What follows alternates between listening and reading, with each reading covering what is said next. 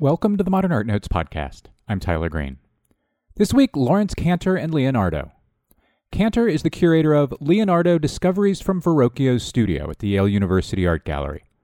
The exhibition examines a little-studied period early in Leonardo da Vinci's career, his time as an apprentice in the studio of sculptor, painter, and goldsmith Andrea del Verrocchio. In the exhibition, Kanter argues that a pair of predella panels that were made for a large altarpiece in Pistoia, Italy, the Annunciation, now at the Louvre, and A Miracle of St. Donatus of Arezzo at the Worcester Art Museum, were executed by a young Leonardo. The exhibition, which is on view through October 7th, is accompanied by a terrific, wonderfully readable catalog published by the Yale University Art Gallery and distributed by Yale University Press. Amazon offers it for $35, a steal. We'll have a link on manpodcast.com. On the second segment, my 2014 conversation with Matisse historian John Klein. But first, Laurence Kanter, after a break.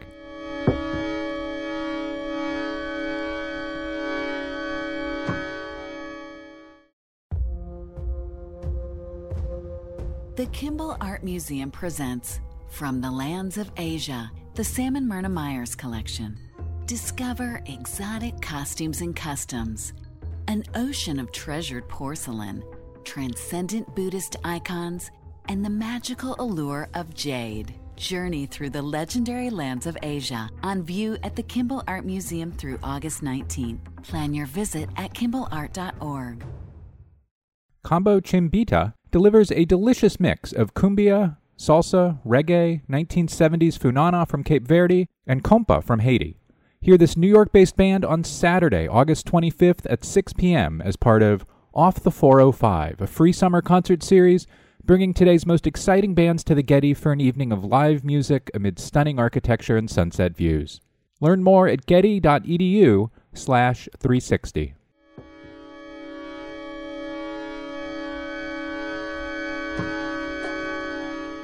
And we're back. Laurence Kanter, welcome to the Modern Art Notes podcast. Thank you. How are you? Great. Let's start 20 years ago, when you came to think about a predella panel known as A Miracle of St. Donatus of Arezzo in Worcester at the Worcester Art Museum, which was then attributed to student of and friend of Leonardo, Lorenzo di Credi. Why did the painting attract your attention in the first place? And then, I guess more importantly for the story of this show, why did that panel sustain your attention? Well, as you might imagine, not as many people visit the Worcester Art Museum as it deserves. It's a wonderful collection, but it's well hidden off the usual culture tourist routes. When I came across that panel, which was purely serendipitous 20-odd years ago, it occurred to me immediately, this is not by Lorenzo di Credi. It's much too good a work of art to be by him. But there must be a reason why the museum put that label alongside it. Most museums don't try to downplay their collections. They try to hype them or puff them or be absolutely accurate about it.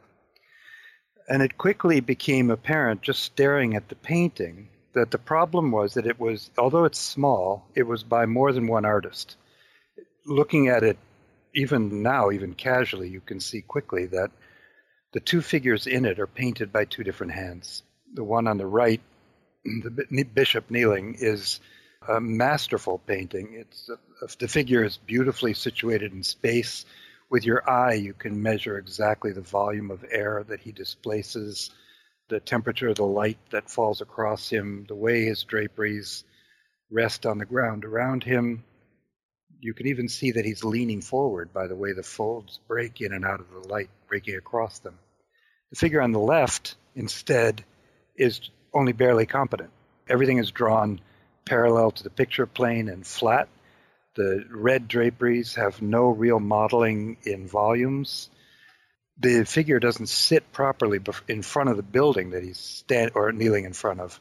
His right foot is further back in space than his right knee, even though he's in pure profile. So I wondered, but not more than casually, why it was that Lorenzo di Credi, who was obviously the second artist, the one who was not competent, was working alongside someone much, much more gifted on the right. And that someone much more gifted struck me at the time as possibly Leonardo, but it's such an arrogant thing to just look at a painting and say, oh, that's Leonardo. So I left it sit fallow for a while. Did a little bit of work later on when the Worcester Museum asked me if I would help them put together a study of the painting, which they had removed immediately from view, and then finally an exhibition. And that's what led to all of the other stories that are incorporated in the catalog. So we've mentioned Leonardo, we've mentioned Lorenzo di Credi. Before we get to the Predella panel at the Louvre, we should probably explain why you might think of three painters together: Leonardo, Lorenzo di Credi, and Andrea del Verrocchio. Exactly. The little bit that we know about the early career of either Lorenzo di Credi or Leonardo da Vinci puts both of them in the studio of Andrea del Verrocchio as pupils, apprentices. And in the case of Leonardo, it seems to put him back there at a slightly later date probably as a junior partner or as an associate. And then finally, after Leonardo left Florence for Milan, Verrocchio also left Florence to move to Venice. The Florentine studio remained the property of Lorenzo di Credi. So these three names are inextricably linked always in any picture that looks like it might have any of them involved in it. And they'll remain linked throughout the story that your catalog and the show tells. So across time and space, there's a Predella panel at the Louvre that you have paired with the Worcester panel painting. Why did you somewhat naturally come to think of the panel at the Louvre as one that you wanted to examine? And did it take 20 years to get there? No. I wish I could claim that was my discovery. It wasn't. Back in the 1930s, it was recognized that those two paintings related to each other. And in fact, that's the reason why both of them came to have an attribution to Lorenzo di Credi. I first saw the Louvre painting when I was 19 years old. At that time, and even until last year, I don't want to tell you how many decades ago I was 19, the Louvre panel had a label alongside it that said Lorenzo di Credi or Leonardo da Vinci. And it always struck me, even as an undergraduate, that it's either one or the other. These two painters can't be confused with each other. But obviously the authorities at the Louvre did not want to stake a claim one way or the other. The problem is that in the 1930s, both of these paintings were recognized as fragments of a single picture, and that single picture belonged to, it was itself a part of, an altarpiece that's now in Pistoia, near Florence. That altarpiece is the only surviving painting that is a documented commission to Andrea del Verrocchio. So we know exactly what studio or what ambiance it was created in. What we don't know is who painted it, because nothing painted in the studio of Andrea del Verrocchio is subject to agreement by anyone over who's the responsible artist. There are reasons for that, which our catalog goes into, but they're a little bit aside from the argument here. There is a document in which Verrocchio is replying apparently to a lawsuit brought against him. And in that document, he says to the patrons of that altarpiece that your painting is all but finished and would have been finished completely 6 years ago if you had paid me for it. From that document, I think it's possible to infer, logically it's unavoidable to infer, that Verrocchio and his then pupils worked on it, probably assiduously, for a few years, didn't receive payment, and they just put it aside incomplete. 6 years later, he was sued to have it delivered, so he had it finished and delivered it. Vasari in the 16th century says that that painting is by Lorenzo di Credi. All modern scholarship, therefore, accepts it without question as by Lorenzo di Credi. Therefore, they accept the Louvre and the Worcester fragments as by Lorenzo di Credi. But according to that document, Lorenzo di Credi is probably only the person who finished the altarpiece, not necessarily the person who began it, or possibly not even the person who painted most of it. So the story that the show tells, the argument it makes, and the narrative of the catalog, and before we go on, I just want to plug the catalog here. I mean, at a time, once august Pulitzer Prizes for criticism are distributed to a critic who lacks expertise on a subject, such as Leonardo, specific Leonardo, but who writes in a way intended to be authoritative anyway, a kind of insistence that a lack of expertise is as important as actual earned experthood. This is the real deal. Actual argument and research into Leonardo and how and why and who. But one of the things that's probably important to note here as we consider the painting in Pistoia is that Verrocchio's painting studio, anyway, was really collaborative. And this painting seems to be an example of that, right? Yes. Let me say, not as an aside, but as the front and center point, both of the exhibition and of the catalog, is that this whole argument, this whole exercise is about avoiding complacency. It's about not respecting exclusively that which we have been told, but looking at the works of art to see what they have to say. Verrocchio's output is the epicenter, the dense black hole from which that kind of argument really should emanate, because almost everything produced there is by more than one artist.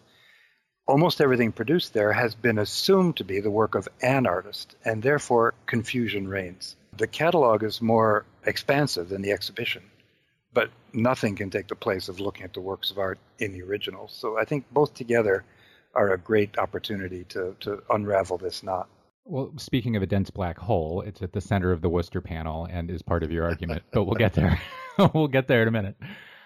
So explain to us, before we get into the next part of the story, what knowledge you think we're gaining or that we might gain from this investigation, from separating Verrocchio from Leonardo and Leonardo from Verrocchio and so forth. Well, at the risk of sounding arrogant, I think this is a great leap forward for studies in late 15th century painting in Florence. We've always admired Verrocchio as a sculptor. We have never known what he looks like as a painter. It is now, I think, finally possible to be confident of identifying him as an artist in two dimensions, and not on the basis of hearsay or presumption, but on the basis of hard physical evidence. And to recover as many as 9 paintings from the earliest career of Leonardo da Vinci is, well, by definition, it's an important task. I'm not the one who should say that, of course, but I think it's hard to avoid the reality of it. We have always assumed that Leonardo was born a genius. He didn't need to be trained. We've always assumed that as all of his known paintings are painted in oil, he must always have known how to paint in oil, without realizing that no one could have taught him how to paint in oil. He had to learn first how to paint in tempera. So what does a tempera painting by Leonardo look like? It's very strange to think that people haven't been searching for them for years before this. How did Leonardo earn a living? He was 30 years old when he moved to Milan and received his first salary. How did he stay alive for 30 years? These are questions that should have been consuming us, but never occurred to scholars. I mean, the problem with the Leonardo is born genius idea, of course, is that it simplifies rather than complicates history. And the way historians like to build knowledge is by complicating history and seeing what that can teach us about building stories and understandings about what happened. That's very true. And in this case, it was urged along by the earliest known biography of Leonardo, Vasari's, written only, 20 or 25 years after Leonardo died, in which he starts by saying, genius like this can't be taught. It can only be created by heaven. Therefore, why are we bothering to look for where he began?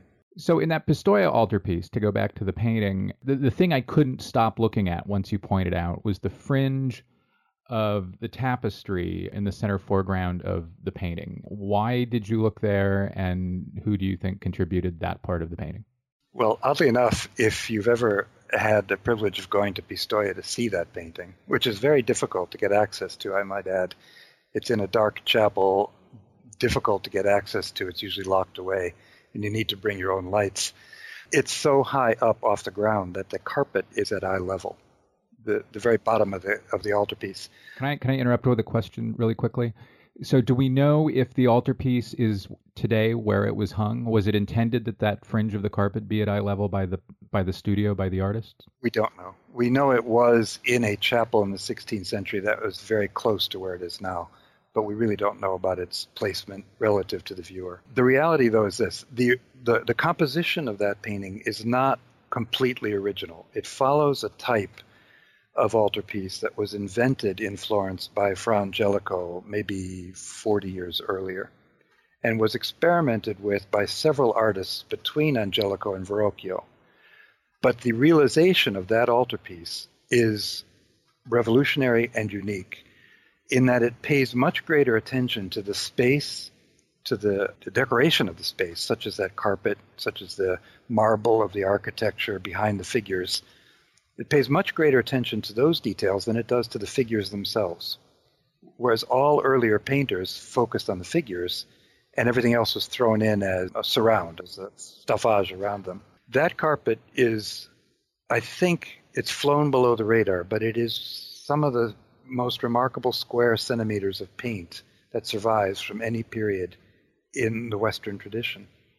If you have an image of it before you and just look at the complexity of the pattern in the weave, which you can see, of course, as it climbs the risers of the steps, and then as it flattens out over the top of each step, it is flawlessly continued in extremely sharp, measured perspective. And it changes its illumination level. It's bright on the top of the steps. And you can sense the texture of it throughout. Nothing falls apart and becomes schematic or stereotypical. Then when your eye follows down to those knotted tassels or fringe at the bottom, and you realize that every rope was individually studied. They're not just mechanical repetitions to get the picture finished.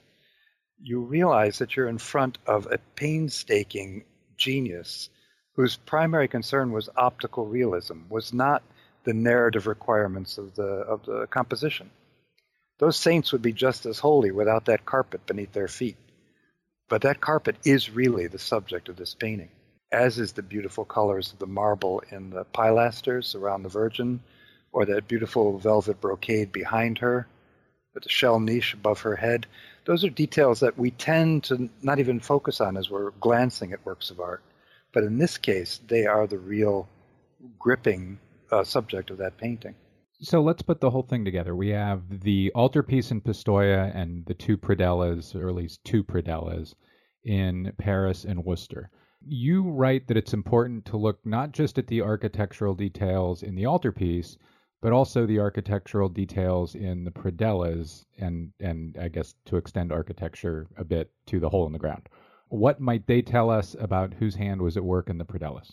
Well, you'll have a hard time with the Worcester predella parsing this out, but if we start with the Louvre predella, I think you can see that even in its most simplified form, you just have blank walls on the right, for example, but you have those amazing benches built against the facade of the building that wraps around the walls.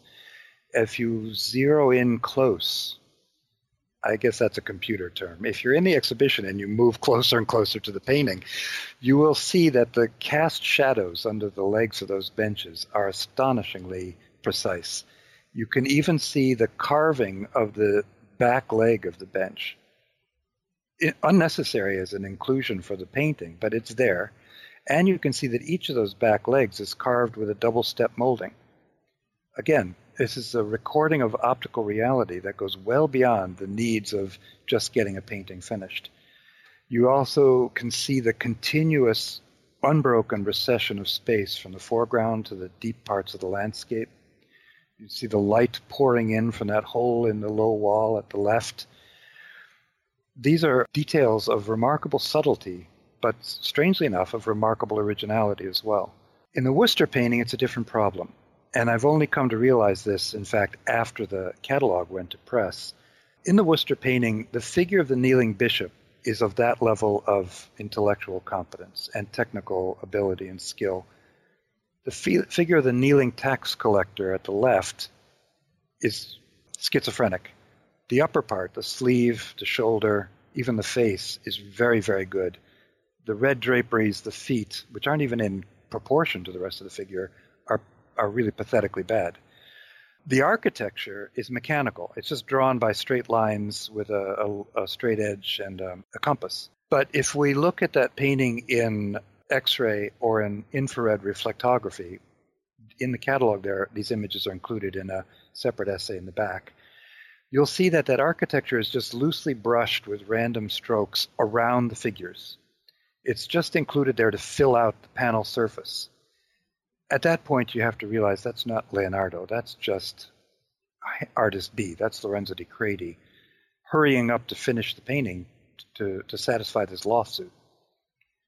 What must have happened is that Verrocchio and Leonardo, working side by side, brought that painting to a certain degree of completion between, let's say, 1475 and 1478 or 1479, then just left it aside. Lorenzo di Credi at that time was, 16 years old. In 1485, when Verrocchio was sued to finish it, Verrocchio was in Venice, Leonardo was in Milan, and Lorenzo di Credi was left in Florence in the studio. He finished it and delivered it to Pistoia. The only parts of the altarpiece itself that I can see as being by Lorenzo are the child and the Madonna's blue draperies. And since those are front and center in the middle of the picture, it's easy for everyone to just relax and say, okay, this painting's by Lorenzo di Credi. But the closer you look, the less plausible that simple solution is. The next kind of big moment in your narrative comes from two panels from an Italian wedding chest, which ultimately you end up dating to about 1473. How did you get to this wedding chest, and why is it important in the story? Well, that was almost an Antiques Roadshow story, I have to say. I found those two panels in basement storage at the Musée Jacques Marandré in Paris, where they have been since, before 1915, but they have never been exhibited. They were lent on one occasion to an exhibition in Budapest, and on another to an exhibition in Florence. And some scholars had gone so far as to say these must be the work of Andrea del Verrocchio. But when I saw photographs of them, I realized that the landscapes behind them are unlike anything that we've ever come to believe Verrocchio could have painted. They're exactly like the landscapes painted by Leonardo in the background of his mature works. So I asked permission to see them in Paris. We fished them out. And under strong light, my cell phone, it became apparent that, like the Worcester panel, these pictures, which are much, much larger, were each by two different artists. In each case, the figures at the left were of the same brilliance and accomplishment as the landscape. The figures at the right were pedestrian. I don't know why it's a left-right division. It just happens to be that way. Studying the details ever more closely, it became inevitable to conclude that those figures on the left of each panel could only be by Leonardo da Vinci. Whereas the figures on the right I still haven't figured out. I have no idea if this is a commission to Verrocchio that Leonardo was assigned together with some other studio mate, if it was a commission directly to Leonardo that someone finished up for him, or what it was. All I know is that Leonardo is present there. And I also know that these pictures have now been requested for loan to the Louvre for their major Leonardo exhibition next year. The date of 1473 transpired because one of the two panels includes a coat of arms. These furniture chest panels were always commissioned as pairs, and always on the occasion of important weddings. They decorated a chest that was meant to hold the bride's trousseau, a pair of chests, obviously. In this case, the coat of arms was for the Manelli family in Florence, and if we're going back to the archives for all the marriages that family was involved with during the period of the years in which Leonardo was living in Florence, only two marriages emerged that could be candidates for these chests, and both of those occurred in the year 1473. So I should have mentioned this earlier. The Worcester and Louvre panels are about roughly 6 by 13 inches wide. The wedding chest paintings are 5 feet wide and and a little under 2 feet tall. So we're talking about an enormously different scale. But don't be misled by those numbers. The figures in the wedding chests are actually much smaller than those in either the Louvre or the Worcester panel. And the wedding chests were always meant to be viewed on the floor. You weren't meant to be eye to eye with them. They weren't important paintings. They were decorative, utilitarian objects. To have lavished that much attention to the anatomy of the horses or the structure of the armor in those paintings or the reflections in the river for an object that most people would be kicking rather than looking at is simply extraordinary. So we started in Verrocchio's studio, and we've been pulling Leonardo out as an author of specific works. And you mentioned earlier that it's really difficult to pull out Verrocchio as the author of specific works. A painting at London's National Gallery of a Virgin and Child demonstrates this. How? Well, I think it was a wake-up call that many of us received to realize just how complicated this argument is. Over the last 70 years or so, a number of very distinguished scholars and connoisseurs have sorted through a group of paintings in the Verrocchio style, trying to decide which of them might actually be Verrocchio, which instead we might call Perugino, which could be Botticelli, which might be Ghirlandaio, and then a garden variety of other minor names have been thrown into the mix as well. The painting in London and a related painting in Berlin have always floated to the top of that group. A few years ago, maybe it's 8 years ago now, I don't remember exactly how long, the London painting was cleaned at the National Gallery, and at that time the conservators and curators took the opportunity to conduct a very extensive technical examination of the panel, during which they discovered that it is clearly by two different painters. The Virgin and the angel at the left holding a lily are by one artist, an artist who also painted the landscape, and the Christ child and the angel at the right holding him are by a different artist, one much less accomplished technically. They leapt to the logical conclusion that the good artist, hand A, must be Verrocchio, because after all, Verrocchio was the head of the studio, and that the less good artist, hand B, the Christ child and the other angel, must be Lorenzo di Credi, because everyone knows he's less good than Verrocchio. Clearly he was less good than Verrocchio. My contention is that that was a leap of faith that was poorly judged, because we know exactly what Lorenzo di Credi looks like. He had a long 40-odd year career. He painted dozens, if not 100 paintings in that period of time. They all look exactly alike, and not a single one of them looks remotely like those two figures. The solution to this conundrum lies elsewhere.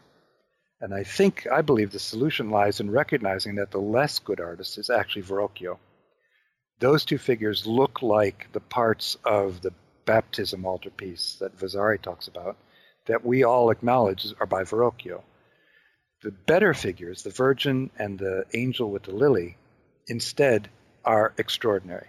And not just extraordinary, but again, revolutionary in the effects that they achieve of the passage of light across draperies or across bone structure in the back of the angel's hand or across the wet surface of his eyeball or through the diaphanous leaves, petals of the lily that he holds, all of which are painted in this instance in tempera paints, not in oils. And tempera is not, by its chemical nature, adept at rendering those effects, but Leonardo found a way to achieve it all the same. I think that the only reason his name didn't occur immediately to the curators in London is that the painting's in tempera. We've never thought of Leonardo as a tempera painter.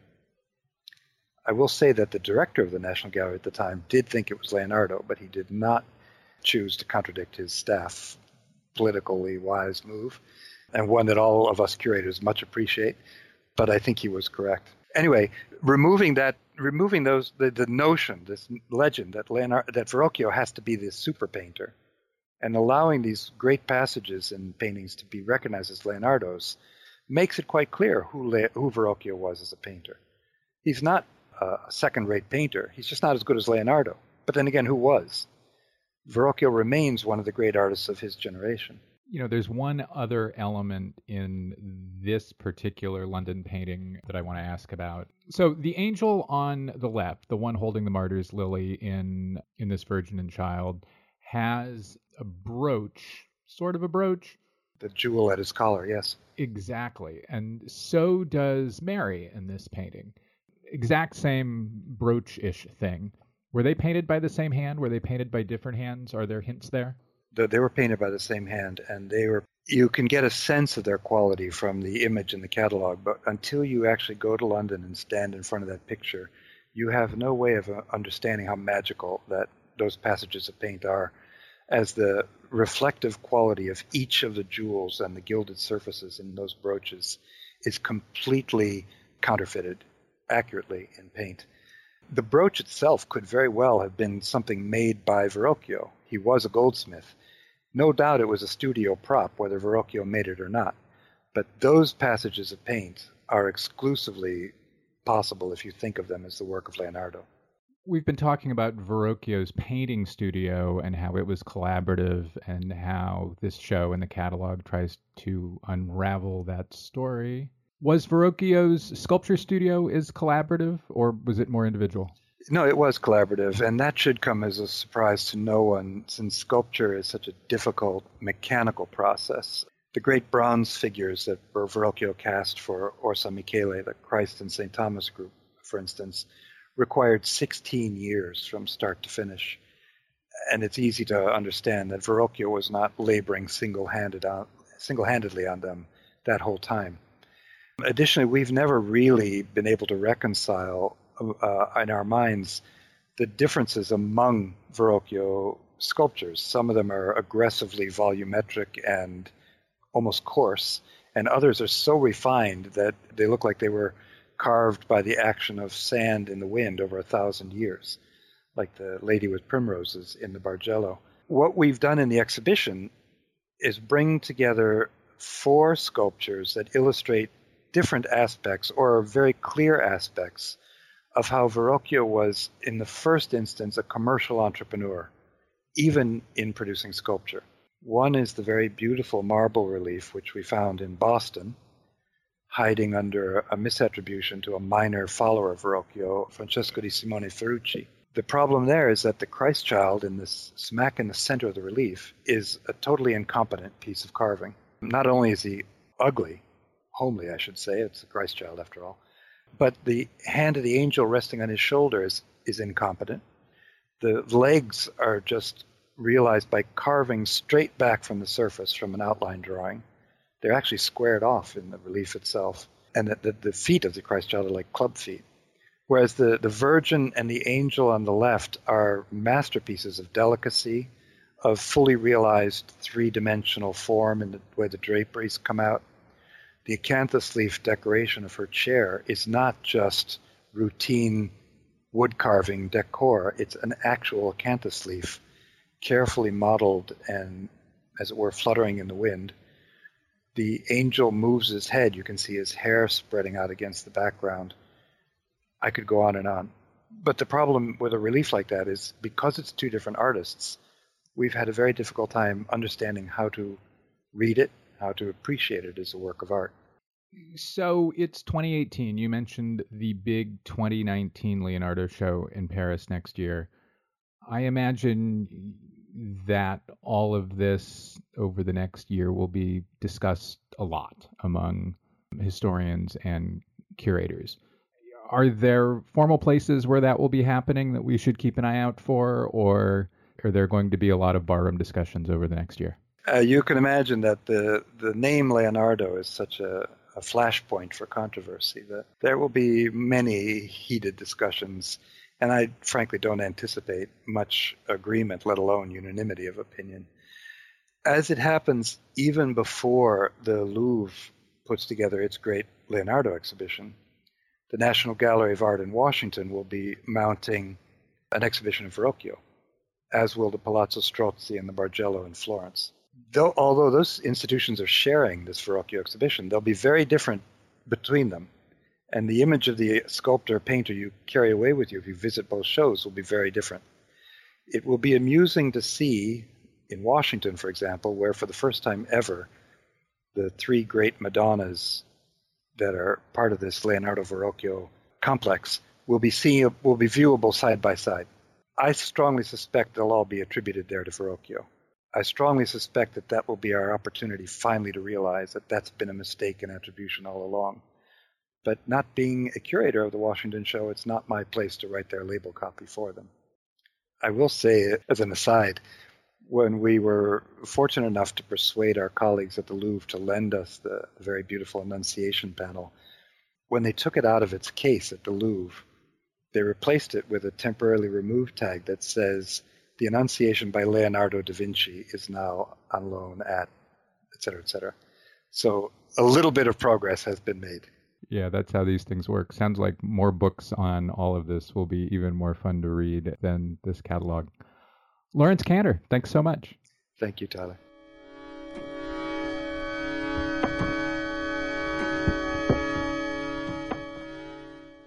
How can architecture transform and elevate society and the quality of life it offers citizens? The critically acclaimed exhibition Toward a Concrete Utopia, Architecture in Yugoslavia, 1948 to 1980, now on view at the Museum of Modern Art in Manhattan, explores that question. New York Magazine calls it, quote, a hugely ambitious and revelatory new show.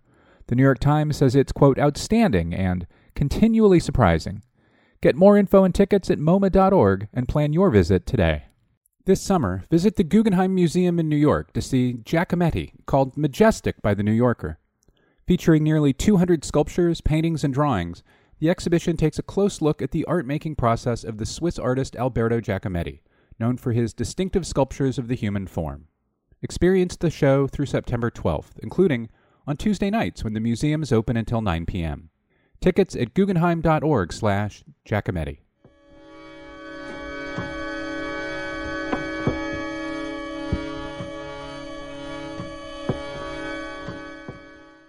Welcome back. Next up, my 2014 conversation with Washington University-based art historian John Klein about how Henri Matisse migrated projects from cutouts to decorative art installations. The interview was taped on the occasion of Henri Matisse The Cutouts, which was then on view at the Museum of Modern Art in New York. Klein's new book, Matisse in Decoration, which this interview effectively previews, will be out from Yale University Press in October. I have an advanced copy. I've been reading it. It is fantastic. John Klein, welcome to the Modern Art Notes podcast. Good to be here, Tyler. Thanks. So obviously we're talking on the occasion of the Matisse Cutout show that's now at the Museum of Modern Art.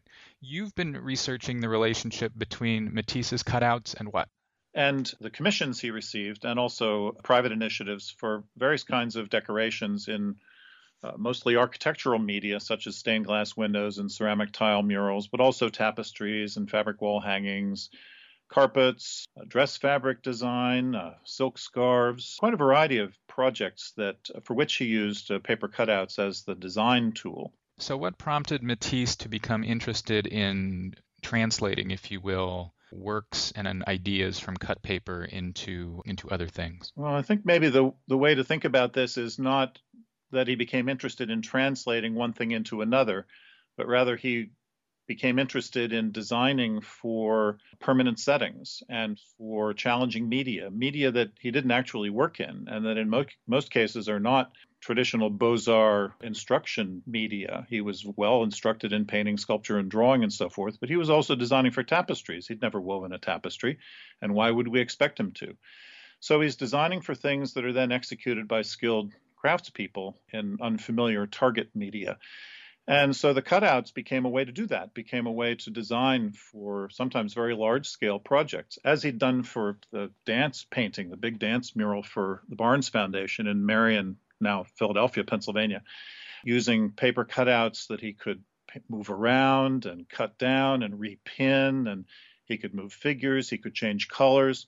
All of this process of revision was much more easily accomplished than if he'd done it actually in painting on a canvas. Was it his idea? Was it his son Pierre's idea to begin to do some of these? How did the genesis of that happen? Well, can't know what was going on in Henri Matisse's head, but it's certainly Pierre's idea. Matisse started using paper cutouts for that dance mural in the early 1930s as an expedient, as a design tool, probably without any thought that these would or could result in permanent artworks. And then he designed some covers for journals in the mid-1930s, Cahiers d'Art, Verve in 1937. He did costumes and set designs and a drop curtain for the Ballet Russe production of The Red and the Black, Rouge et Noir, in the late 1930s. So he's using the cutout medium for a variety of applications at this time, sometimes very tentatively. And again, maybe without the thought that the cutouts themselves would become actual works of art. And then he worked on an illustrated book, very different from any other illustrated book he'd done. And we all know this book, Jazz, which he began work on in 1943 when he made paper cutouts to design the illustrations for this book, which was eventually published in 1947 after the Second World War. And at that point, he probably had the idea that these might actually be legitimate things as works of art, not merely design tools for works to be made in other media.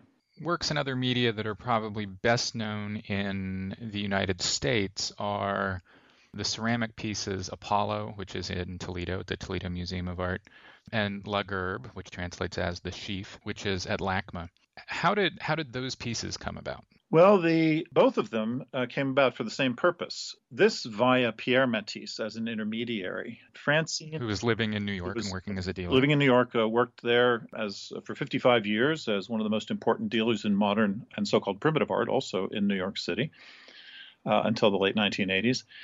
And he was the intermediary for many of his father's initiatives in the United States. Sidney and Francine Brody lived in the Hollywood Hills, and they collected modern art. They had Matisses in their collection already, and they wanted a mural for their outdoor patio, very SoCal, to have an outdoor living room, in effect, complete with a fireplace and palm trees and so forth.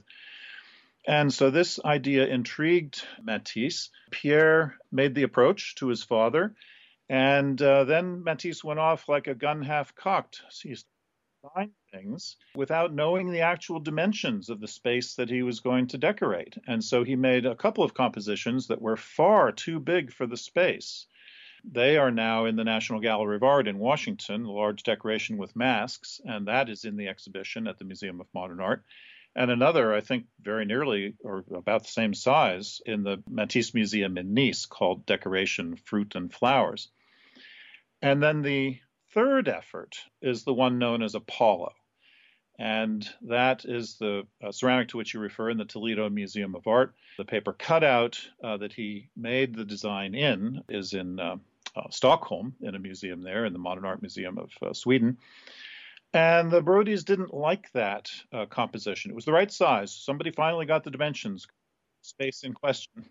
It was the right size and so forth, but they thought it was too formal and a little bit static, which it is. It's a static composition. None the worse for that.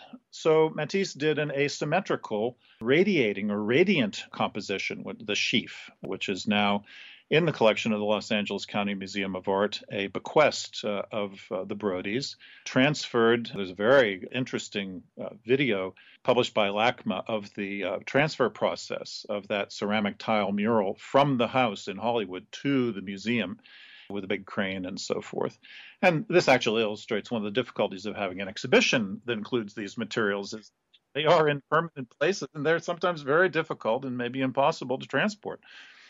So, yeah, LACMA and Toledo have, I think it might be the only two Matisse originally to be in situ ceramic designs, the only ones in the United States. I'm probably wrong about that. I'm probably forgetting one, but there are those two prominent ones. And Apollo is very interesting because it has relief elements. A couple of the pieces of paper in the cutout were folded, fan folded, and that was recreated in ceramic. So there are elements that stick out from the wall. So it's not exactly planar. So how were these ceramics made, and how involved was Matisse in the process? Both date to 1953, and Matisse died in 54. Yeah, he was very involved in the artisanal processes of production. He didn't know anything about those processes. Well, that's probably unfair. He knew something, but he couldn't actually do that work. He relied on skilled craftsmen, usually craftsmen. And so there were a couple of firms, one called Artigas in the south of France. They did decorative ceramics for various applications, including making tiles for presumably things like kitchen backsplashes and bathrooms and so forth. And they could also be oriented toward making fine art ceramics. Ceramic is a very big medium in the south of France in the 1940s and the 50s, in the post-war period. Picasso was actively at work on a whole variety of ceramic compositions, usually on vase forms or plate forms, but ceramic exhibited at the Met, I think, about a decade ago. Yes, that's right. And so ceramic is a pretty important material for artists working at this time. So Matisse was very concerned about how the colors would come out and how the surface texture would look, and he was very exacting about matching the color of the final artwork to his designs in colored cut paper, which was almost futile since the colors were inevitably different, the color balances were different, the textures were different. Ceramic has a sheen, the gouache paper cutouts do not. And one of the things that Matisse really had to reconcile himself to was that he could not, or that is, others on his behalf could not attain the effects that he sought by making these cut paper designs. And so he probably, in a sense, learned to live with the differences, but he also probably learned to design with the target materials in mind. One example is his work for stained glass. It's clear that if you make an opaque paper cutout, you are making something quite different than what will eventually be a transparent or translucent design in glass. And so you're thinking about the color made by light coming through colored glass while you are working in opaque watercolor, gouache, on pieces of paper. Very, very different issues in the two kinds of coloration. Other than the coloration, do we see changes in the works between the cutout maquettes and some of these finished decorative compositions, decorative pieces? Yeah, sure. One of them is, and this is a great feature and a real reason to see the exhibition at the Museum of Modern Art. You know, an esteemed colleague of mine a couple of days ago asked me at a party, why are we having another exhibition of Matisse's paper cutouts? They're all so familiar. And I thought about this, and I realized, it wasn't difficult to realize, that what this person really means is that images of the paper cutouts are really familiar. They're widely reproduced. They've often been reproduced in a medium that has really smoothed away the physicality, the materiality of the paper cutouts. A lot of the original illustrations of Matisse's cutouts were done in France in a process called pochoir, which is a hand silkscreen method that tended to produce very even blocks or blobs or areas of color, where in fact, most of the cutouts are made up of multiple pieces of paper pinned together to one another and then subsequently glued down. So there are a lot of internal cut edges in many of the cutouts, and that often doesn't come across in reproduction. That's one thing you realize when you see them in the flesh in a museum exhibition or somewhere else, how very important the material is. Also, reproductions can't really adequately reproduce the texture of the color on the paper surface, a texture that he did not make himself, since he sensibly had assistants color big pieces of good quality drawing paper with gouache color, and then he would cut the shapes out with scissors, which was a new artistic tool for him. Do you think that three-dimensionality is why there is a bas-relief component to the Toledo piece? Well, yes, except that you'd think that maybe if he wanted that effect, you might find it elsewhere, and I don't think you do. Although in the studio, and this is something that the current exhibition really seeks to emphasize, in Matisse's studio, the pieces of cut paper, which tended to be pinned up on his walls, the walls of his bedroom or the walls of his dining room or other rooms in his apartments in the south of France, these pieces of paper tended to flap a little bit or waver in the breeze. They could be moved around. The current exhibition emphasizes the contingency of the paper cutouts in Matisse's studio and how his designs were always subject to revision under his hand, or if not literally under his hand, at least at his direction. And so their materiality is very important, but I don't know of another example of a deliberately three-dimensionalized piece of paper, a piece of paper put into a relief position as those fan-fold pieces of paper are in Apollo. The exhibition catalog includes a Hélène Adam photograph of Apollo, the cutout for Apollo, on the wall of Matisse's room at his hotel in Nice. And in his rooms in Nice, Matisse is actually in bed on the phone with a cat on his lap in the picture. We'll try to have that on manpodcast.com. So the book you're working on, and that I think you're almost done with, is titled Matisse's Late Decorations and the Essential Quality of Art. We've been talking about the late decorations. Tell me about the last part of the title. The essential quality of art. Yes, this is Matisse's phrase, in effect in defense of the idea of decoration, which even in his lifetime was coming to have a pejorative connotation. And Matisse is on record as saying that he believed that decoration shouldn't be used in a pejorative sense, the idea of decoration, but that it instead is an essential quality of art, that all great art has a decorative quality. So the decorative aesthetic in his work is something that I'm trying to emphasize, because my book actually goes back to the beginning of Matisse's career to establish the foundation for an idea of decoration in 19th century and early 20th century art theory, and then in his early work as well. But it does focus on the last 20 or 25 years of his career and all of these projects. So this is a kind of an unfashionable way of thinking about art now, that its importance would lie in its decorative qualities. But it was something that Matisse insisted upon, and it's there again and again in his thinking and in the execution of his work. He was an artist who was not very interested in politics, not very interested in his art sending a message, not very interested in his art being relevant. He wanted it to be. It was clearly in many ways quite contemporary looking, very up to date in design terms in many ways, but he wanted it to have a universal quality that would lend itself to a variety of applications and whose meaning wouldn't be bound by the events of the moment. Does his interest in art's decorative potential and function maybe go back even to his childhood in the north of France? How so? Well, I think you shouldn't over-exaggerate this, but one of his earliest commissions, maybe his earliest commission, was to make paintings for the dining room, if I remember correctly, of his uncle in northern France, near the town where he grew up. And so from an early time, he was exposed to the idea of art as a way of decorating a domestic environment or an environment for living.